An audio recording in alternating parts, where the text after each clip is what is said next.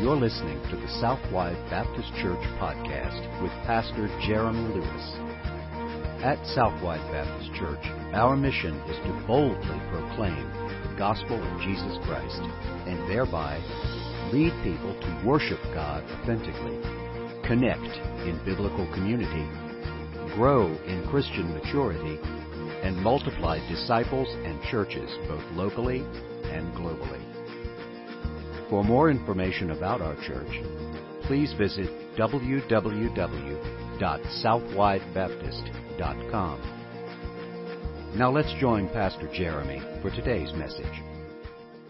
God's Word, let me invite you to turn with me to Ephesians chapter 3. Ephesians chapter 3, as we continue our series in Ephesians, and we are, believe it or not, coming very close to the end. We have looked at two different chapters in Ephesians, and we're making our way through Ephesians 3 now, where we will finish our series on the gospel. Last week, I began a two-part message to you entitled A Culture of Christian Investment. A Culture of Christian Investment. And we're going to finish that series, or that sermon on Father's Day, and so I hope that you'll be here for that. I want to encourage you that you invite some men to hear what it means to be men of God, what it means to be fathers and husbands, and so I want to encourage you to do that. And we're going to finish that this morning, but we're returning to finish that in a few weeks. But we're returning to Ephesians this morning. And our series, if you'll remember, the title of it is The Gospel, Immeasurably More Than You Thought. And I hope that is true for you. I hope that during this series, as we've been walking through Ephesians, that you've come to know the gospel as more than you thought it was. And not just in some more information kind of ways, but more than you thought it was, in terms of that it's grown in your heart and in affection, that you've deepened your love for what God has done through the gospel. Well, what Paul begins to do in chapter 3 is he begins to wrap up his walk through the gospel, and it's somewhat of an ending before he comes to instructions on how we're to live as a result of the gospel, what it looks like in conduct ways in our lives. And the major argument in chapter 3 is huge for us to get, and I hope that we get it this morning. It's huge, especially on days like homecoming. What does it look like for us to do ministry in the coming days? I want to frame it for you in a question that I hope resounds in your heart. Why should we, Southwide Baptist Church, why should we do ministry for another year? Why should we do ministry for another year? Why should we give our lives to it? Why should we work and labor? Why should we weep? And why should we lead? Why should we do anything that we do here at our church for another year? This is a question we should ask really at the beginning of every year and throughout the year. Why is it that we do what we do, and why should we keep doing it? Well, Paul answers the question in this passage, and so we'll begin our look at these 13 verses this morning in three different parts, actually. Beginning in verse 1, we'll go through verse 13, but we're going to divide our time over the course of 3 weeks. There's one major argument throughout the 13 verses, but Paul really gives us three different lenses through which to see that same argument. And so we're going to look at it in that manner, beginning this morning and going through the next 3 weeks. So if you found your place, I want to invite you to stand with me in honor of the reading of God's Word. Ephesians chapter 3, look with me at verse 1. Paul writes, "For this reason I, Paul, a prisoner of Christ Jesus, on behalf of you Gentiles, assuming that you have heard of the stewardship of God's grace that was given to me for you, how the mystery was made known to me by revelation, as I have written briefly. When you read this, you can perceive my insight into the mystery of Christ, which was not made known to the sons of men in other generations, as it has now been revealed to His holy apostles and prophets by the Spirit. This mystery is that the Gentiles are fellow heirs, members of the same body, and partakers of the promise of Christ Jesus through the gospel. Of this gospel I was made a minister according to the gift of God's grace, which was given me by the working of His power. To me, though I am the very least of all the saints, this grace was given to preach to the Gentiles the unsearchable riches of Christ, and to bring to light for everyone what is the plan of the mystery hidden for the ages in God, who created all things, so that through the church the manifold wisdom of God might now be made known to the rulers and authorities in the heavenly places. This was according to the eternal purpose that He has realized in Christ Jesus our Lord, in whom we have boldness and access with confidence through our faith in Him. So I ask you not to lose heart over what I am suffering for you, which is your glory. Lord, I pray this morning that as we again look to Your Word, that we would see therein how it is that we are to treasure this gospel of grace. God, thank You that You saw fit on a road to Damascus to call one out of sin and rebellion against You and to proclaim the gospel to him. And thank You that You sent him to Ephesus to proclaim the gospel in Ephesus. And thank You that some in Ephesus saw fit to invest it in their children, and so on and so forth, until today we stand at the pages of the very words that were written to the church at Ephesus, and we receive the same gospel. God, thank You for what You've done throughout the ages in the history of our church. Thank You for 74 years of faithful ministry. Days that, God, we didn't always know what was next, but You always did. And You were leading Your church. Your Word says that You are the head of Your church. And so today, on this 74th year and beginning 75 years of ministry, we look to You and we ask for Your wisdom. We ask for Your direction. But most importantly, we ask that You would help us to never lose sight of the gospel of the Lord Jesus Christ. And if there is one here this morning who's never been raised to life in Christ, may this be the day of their salvation.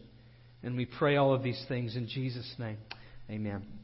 Thank you. You can be seated. Well, before we get too far into the passage, let me just answer the question for you. The question that I stated right at the very beginning: why should we do ministry for another year? What exactly is it that is at stake?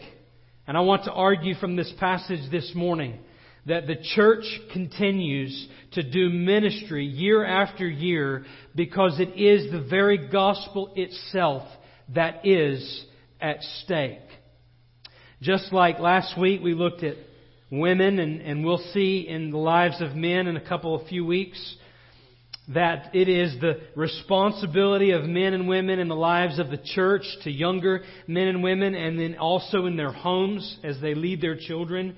It is the responsibility of men and women to invest in the next generation. In the same way, the church must understand it is our responsibility to invest. We, like men and women, hold the gospel in sacred trust. And we continue to do ministry year after year because the very gospel itself is at stake.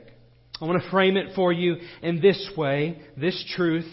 The church holds the gospel in sacred trust in this generation, for the world, and for every generation to come. The church holds the gospel in sacred trust in this generation, for the world, and for every generation to come. That is the truth that we need to see in this passage. Now, we've been studying the Gospel for a number of weeks now. Chapters 1 and 2, we've seen quite a number of deeply profound truths. I hope that you have been stirred by what God has done for us. I have been stirred in a fresh way just as we've walked through this passage. And so, just to remind you, in chapter 1, the Bible tells us that God has chosen us from before the foundation of the world. There was an eternal plan for His glory, that He set apart a people for Himself, and this was all done before He ever created the world. And then He redeemed us with the very blood of His only Son. He gave the blood of Jesus in our place, that we might be bought back, purchased as a possession for Him, saved from the debt, the penalty from our sin, that death that was owed each and every single one of us.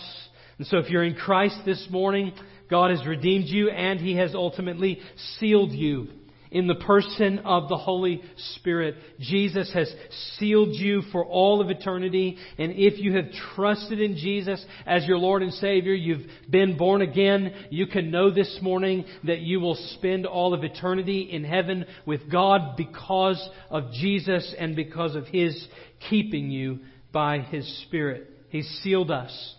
And He has established us together as a church. So just as if you thought that it was just you and Jesus and the Holy Spirit, no, He's given us a body where we come together and we unite together in Christian love and in Christian fellowship, and we learn and hold one another accountable, and the gospel continues to work in the church.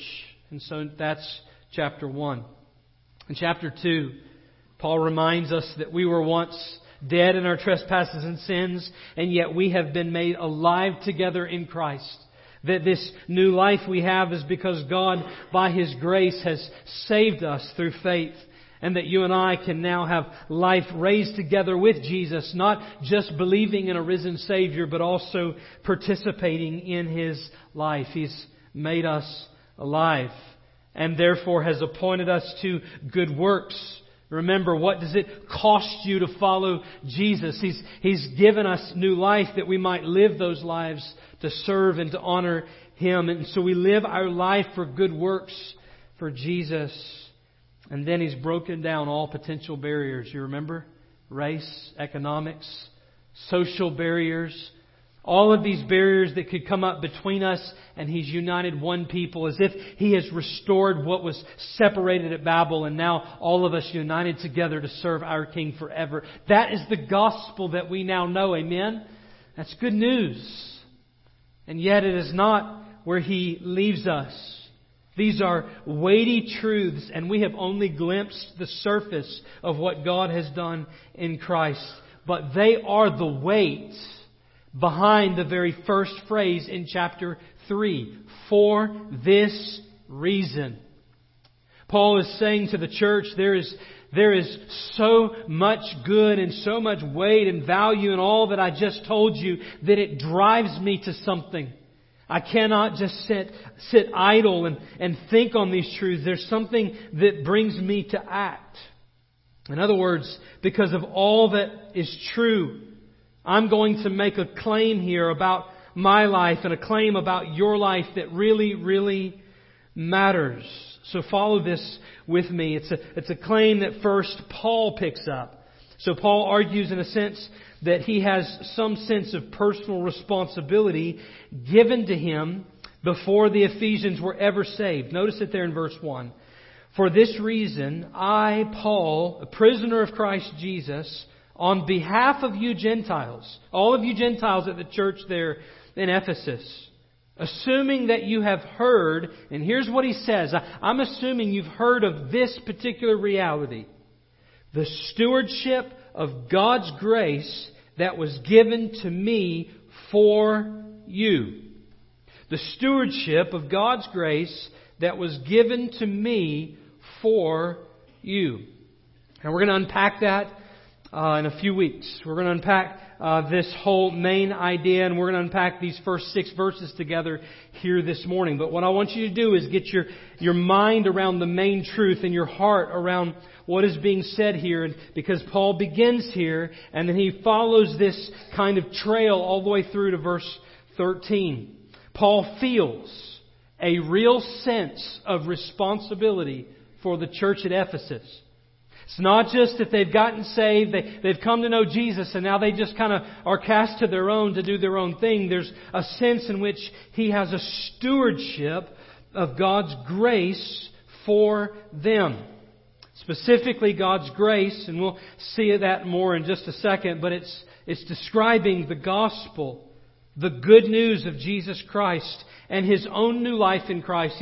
He's describing this sense in which He has come to know the grace of God Himself. And yet it is objective as well.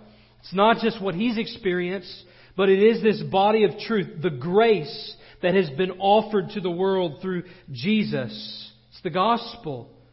And so now he has a personal responsibility, having received this grace. He's been made a steward of this gospel for the sake of Ephesus. And so listen to the way he describes that. Assuming that you have heard the stewardship of God's grace that was given to me for you. There were those in Ephesus who likely didn't know Paul. He had led many to the Lord, and there were disciples in Ephesus that were leading others to the Lord. That's what he means when he says, assuming that you've heard this stewardship that was given me, this responsibility that was given to me. But that word stewardship is incredibly important. Stewardship of God's grace given to me. The word steward describes one who has been given something as a sacred trust. It's been entrusted to them. Does not ultimately belong to them. Ultimately, it belongs to someone else, namely the one who gives it. Whenever you entrust something to someone and you ask them to care for that thing and to manage that thing, to be responsible for that thing, then you are a steward of that thing or that object or that person. We think about this in terms of financial stewardship all the time in the church. That God owns everything that we have. Ultimately, He's given us those things, and we're just stewards to manage the things that He's given us based on the way that He's taught us to live. All of that has its root in the garden when God gave Adam the earth to manage and to rule over. He was doing so in a way that would please God. Sometimes we think about stewardship in terms of our children. That God has given us children. They're not ultimately ours, they're ultimately His. The Bible says that our children are a heritage from the Lord. And so we raise them in the nurture and the admonition of the Lord. Why?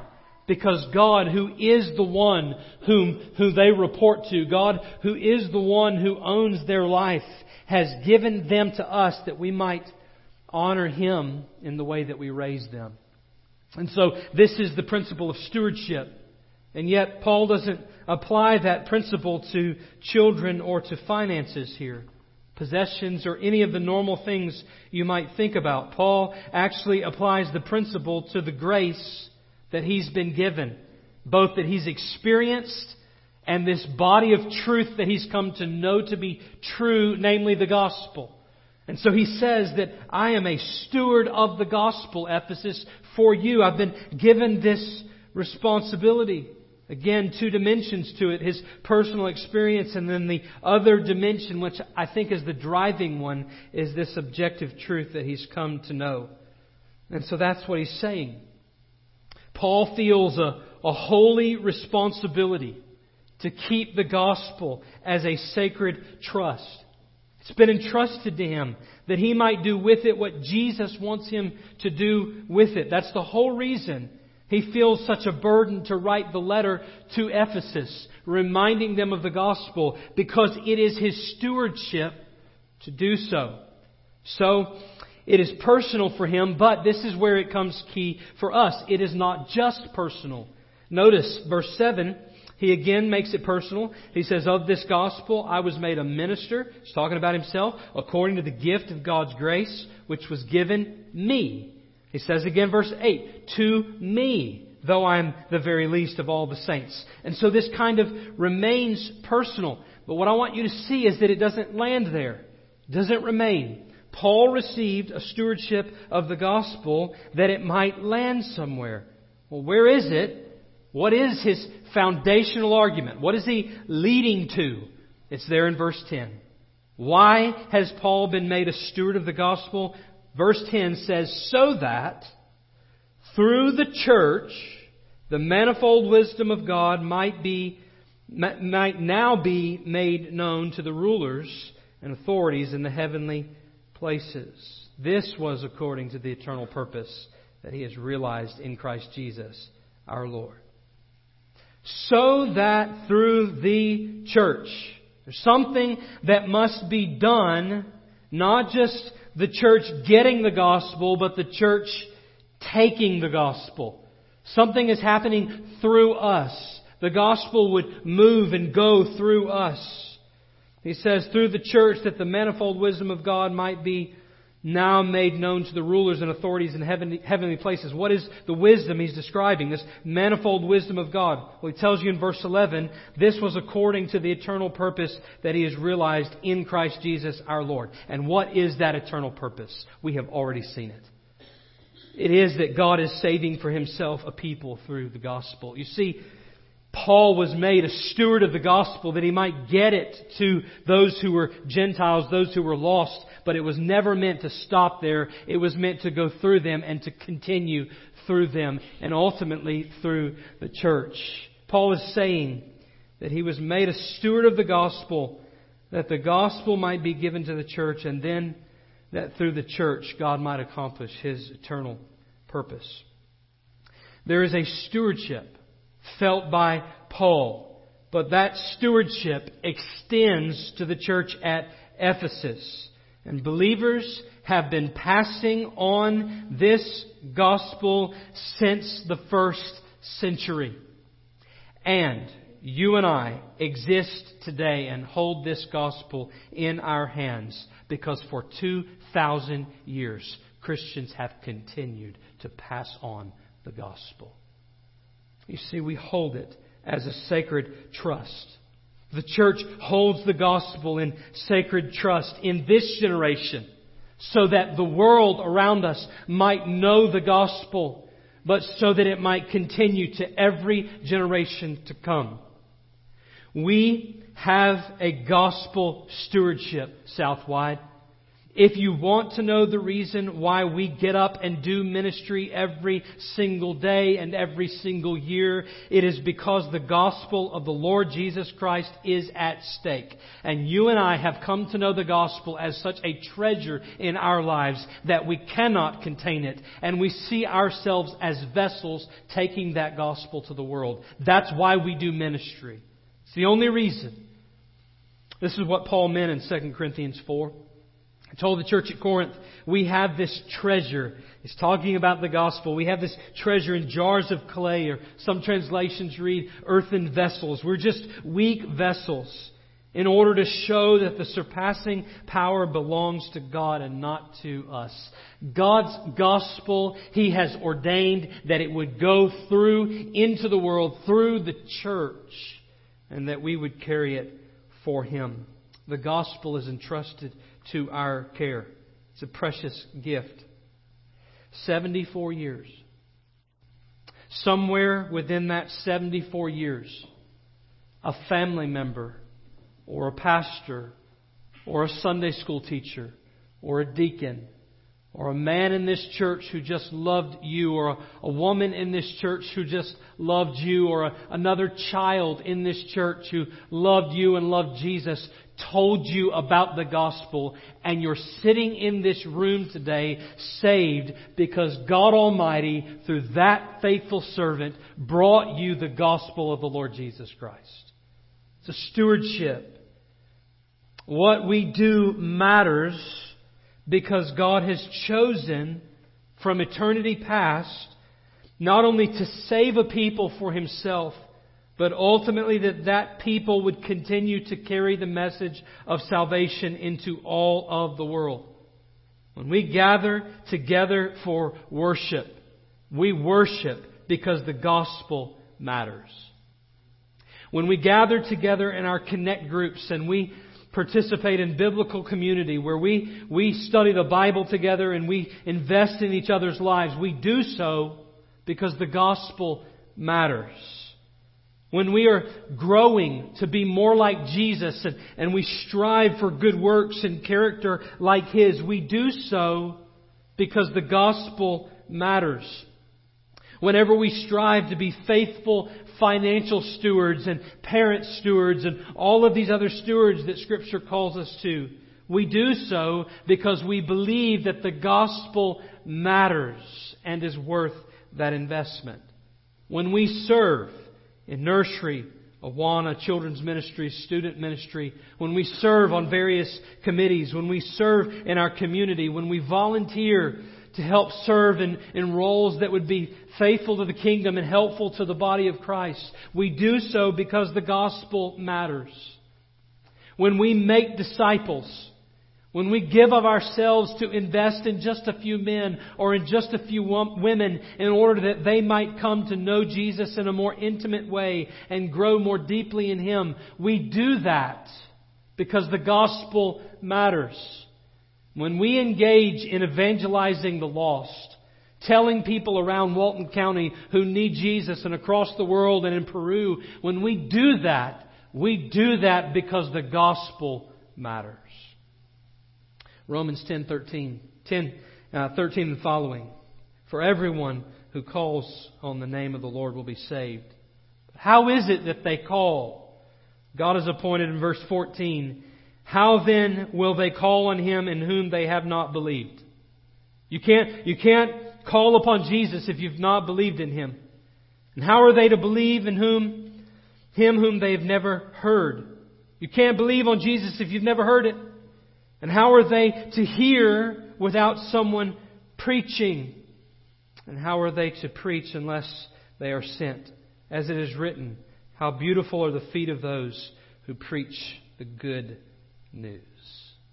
So Paul in the final verse of this passage says, so I ask you, and I don't know what he's describing as far as his suffering, maybe prison, maybe some other thing. There's kind of a little bit of debate over what exactly is he suffering, but we know there was much suffering for the gospel. But what does he say to them? So I ask you not to lose heart over what I am suffering for you, which is your glory. So the message of Paul to the church, Jesus to the church this morning, is that we would not lose heart because what we do matters, because the gospel is at stake and the gospel is worth it. So, how should we understand that? How is it that we should understand the gospel being at stake? What is it that we're to do? What do we hold as sacred in the life of the church? Well, Paul seems to argue that we should understand this stewardship of the gospel through at least three particular lenses. The first of which we're going to spend the rest of our time this morning looking at, what time we have left. And then over the next 2 weeks, we're going to see these other two lenses. And so I hope that you'll see them there with me. So what is it that we should understand the gospel stewardship of the church through? What lens? Well, it begins in verse 1. So let's kind of start our time there, and then let's work our way really through about verse 6. So Paul says in verse 1, for this reason I, Paul, a prisoner of Christ Jesus, on behalf of you Gentiles, assume that you have heard of the stewardship of God's grace that was given to me for you. And so he says a couple of things here. Notice verse 3. He says, in defining that, what is this stewardship and how did he get it? Verse 3 he says, how the mystery was made known to me by revelation. So who was it made known to? This mystery, this incredible truth of the gospel that is deep and rich and unfathomable and unsearchable. He says the gospel, this mystery, was made known to me by revelation. I want you to hear me very carefully this morning. You will not come to know the gospel apart from the revelation of God to show you the gospel. The good news comes because God has revealed it to us through Jesus Christ.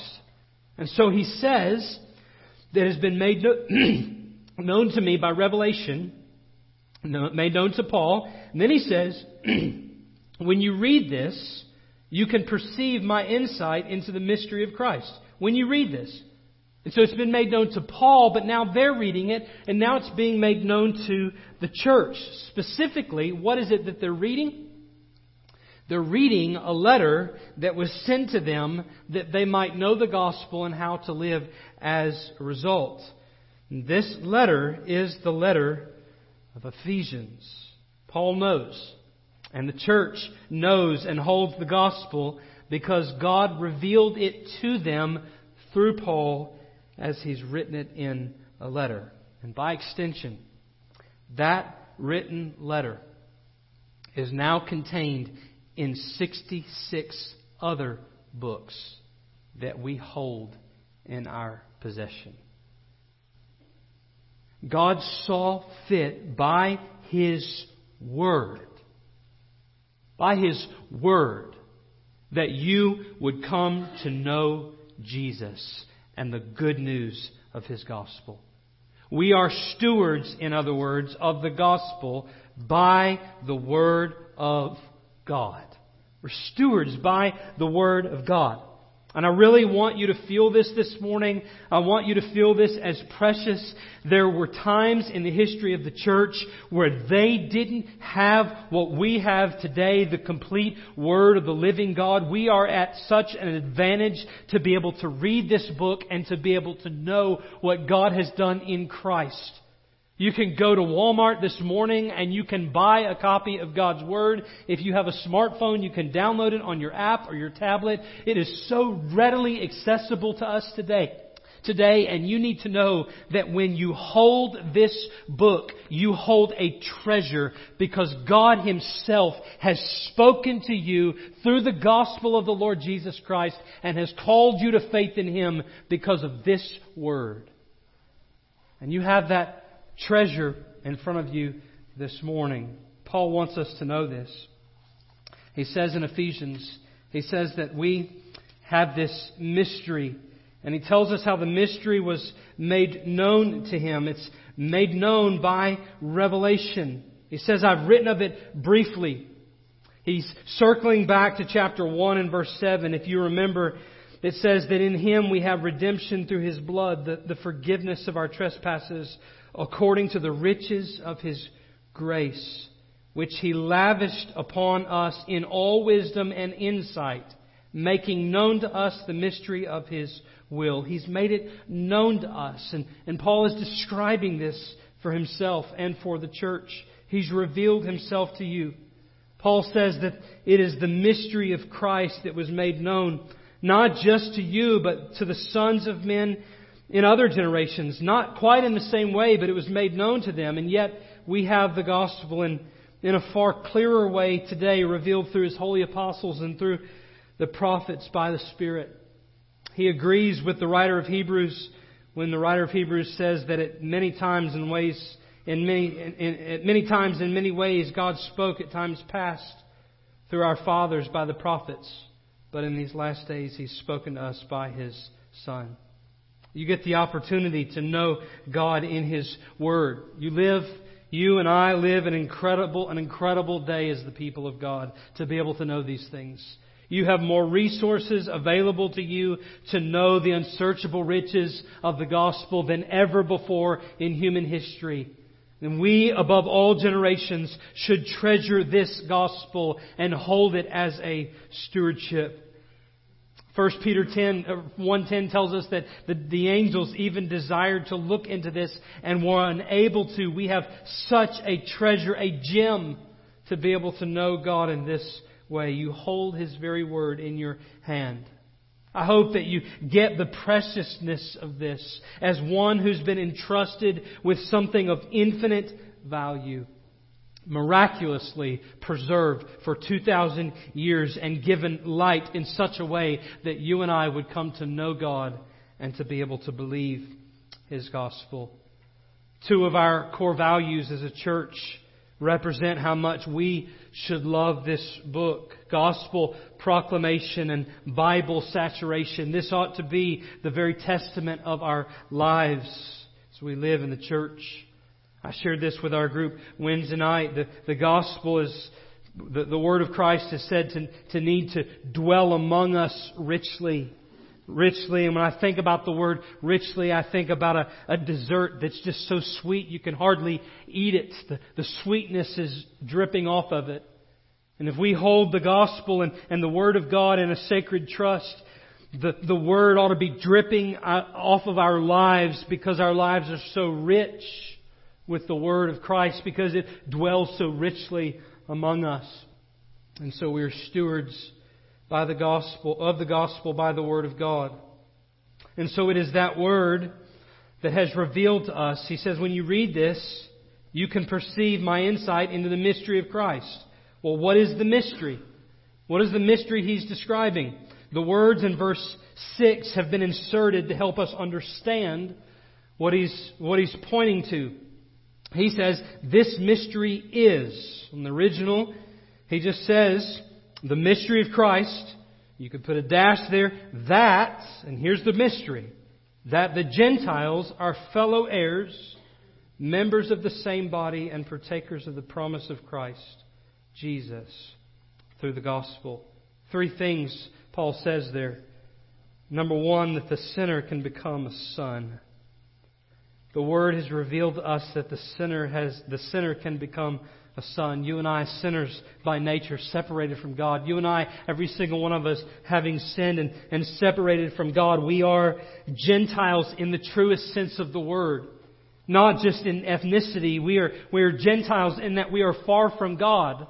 What Ephesians chapter 2 described as those who are without God and without hope in the world. We have been born separated from God. We're born as natural men, destined for an eternal hell. And we are sinners by nature and by choice. But because of the gospel, we become fellow heirs. That word is so incredible.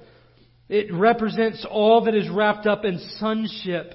The fact that we become heirs of the Heavenly Father. We're His sons. We're children of God, not by nature, but by faith through Jesus Christ. We're born again. And so we are sinners and yet can become sons. Is that not good news this morning? That's pretty good news. Amen? That you and I can become sons of the living God. Then he says that we were banished. The banished can belong. Notice it. He says that they are members of the same body. He had already said in chapter 2 that they were strangers of the commonwealth of Israel. They're not a part. There's this great separation between Jews and Gentiles. Jews were the people of God, although they rebelled. Jews were the people of God and had the Holy Scriptures, and yet Gentiles didn't have this available to them, and so they didn't belong.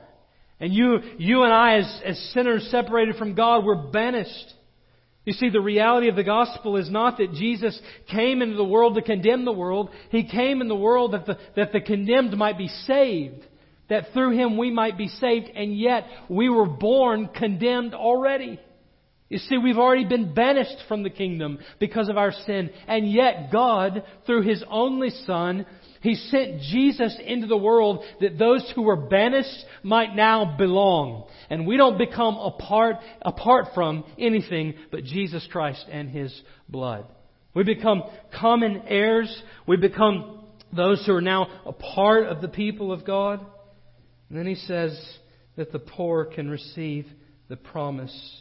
We're members of the same body and partakers of the promise. What is the promise? Well, there is so much contained in God's promises. You can read all throughout Scripture, and yet we, apart from a holy God, apart from Jesus Christ, before a holy God, we do not receive the promises of God. They do not belong to us, because God has not given them to us who rebel. He's given His promises to those who are in Christ. But in Christ, all of the promises of God are yes and amen. You see, we are not just physically poor. Some of you may be the richest people in all the world. I doubt it. I'm not. But some of you may find yourself in that position. But all of us, every single one of us, are spiritually bankrupt without Christ. We have nothing to offer God. And yet, God in Jesus gives us everything. All of His promises. Every single one of them. And above all of them, the promise of eternal life with Him if we'll trust in Christ. All of this happens because of those last few words of verse 6. Through the gospel. All of these things given to us by the Word through the gospel of the Lord Jesus Christ. Now, I've talked an awful lot about gospel this morning. It simply means good news.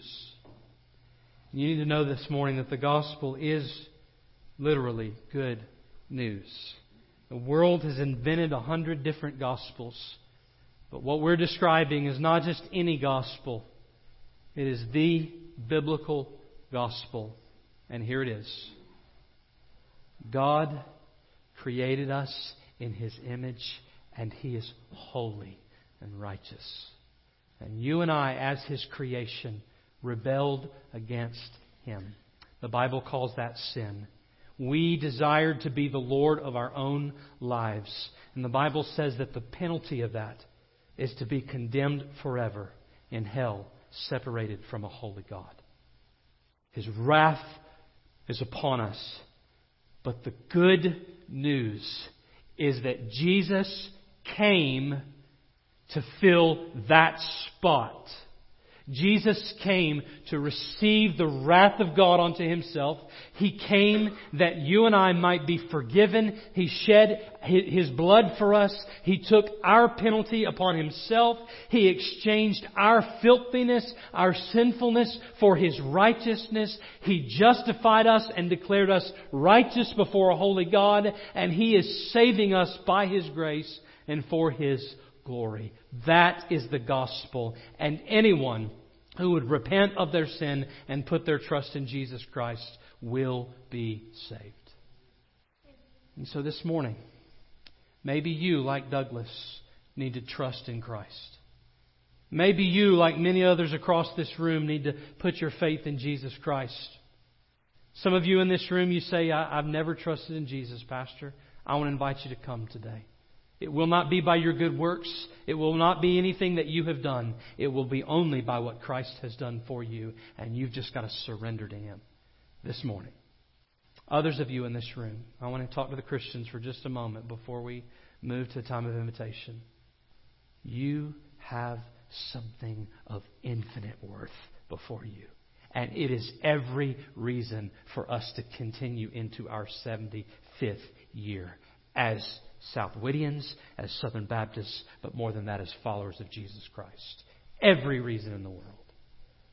Hold this as a sacred trust. I want to invite you to stand with me all across the room and bow your heads. In just a few moments, we're going to have a time of invitation. Just simply a time for you to respond. The altar is going to be open. We're going to have music playing from the back. But it's not important, all of those things around you. What's important right now in these moments is that you do business with the Lord. Maybe you need to come to this altar and you need to spend some time in prayer. I don't know what the case is. Maybe you need to come and say, Pastor, today I want to receive Jesus as Lord and Savior. I surrender my life to Him right now. I'm starting clean, starting over, and God's got my life. He's my Lord. Today I want to surrender my life, and you need to come. And so in just a few moments, as I pray, you begin to come. Lord, have your will in this place. I pray that we would surrender our lives to you and that you would receive glory and honor by all that takes place. In Jesus' name, amen. You've been listening to the Southwide Baptist Church podcast with Pastor Jeremy Lewis. For more information about our church, please visit www.southwidebaptist.com. We also invite you to connect with us on Facebook, Twitter, or Instagram by searching for Southwide BC. Thank you for listening, and may you continue to worship, connect, grow, and multiply as you follow Jesus Christ.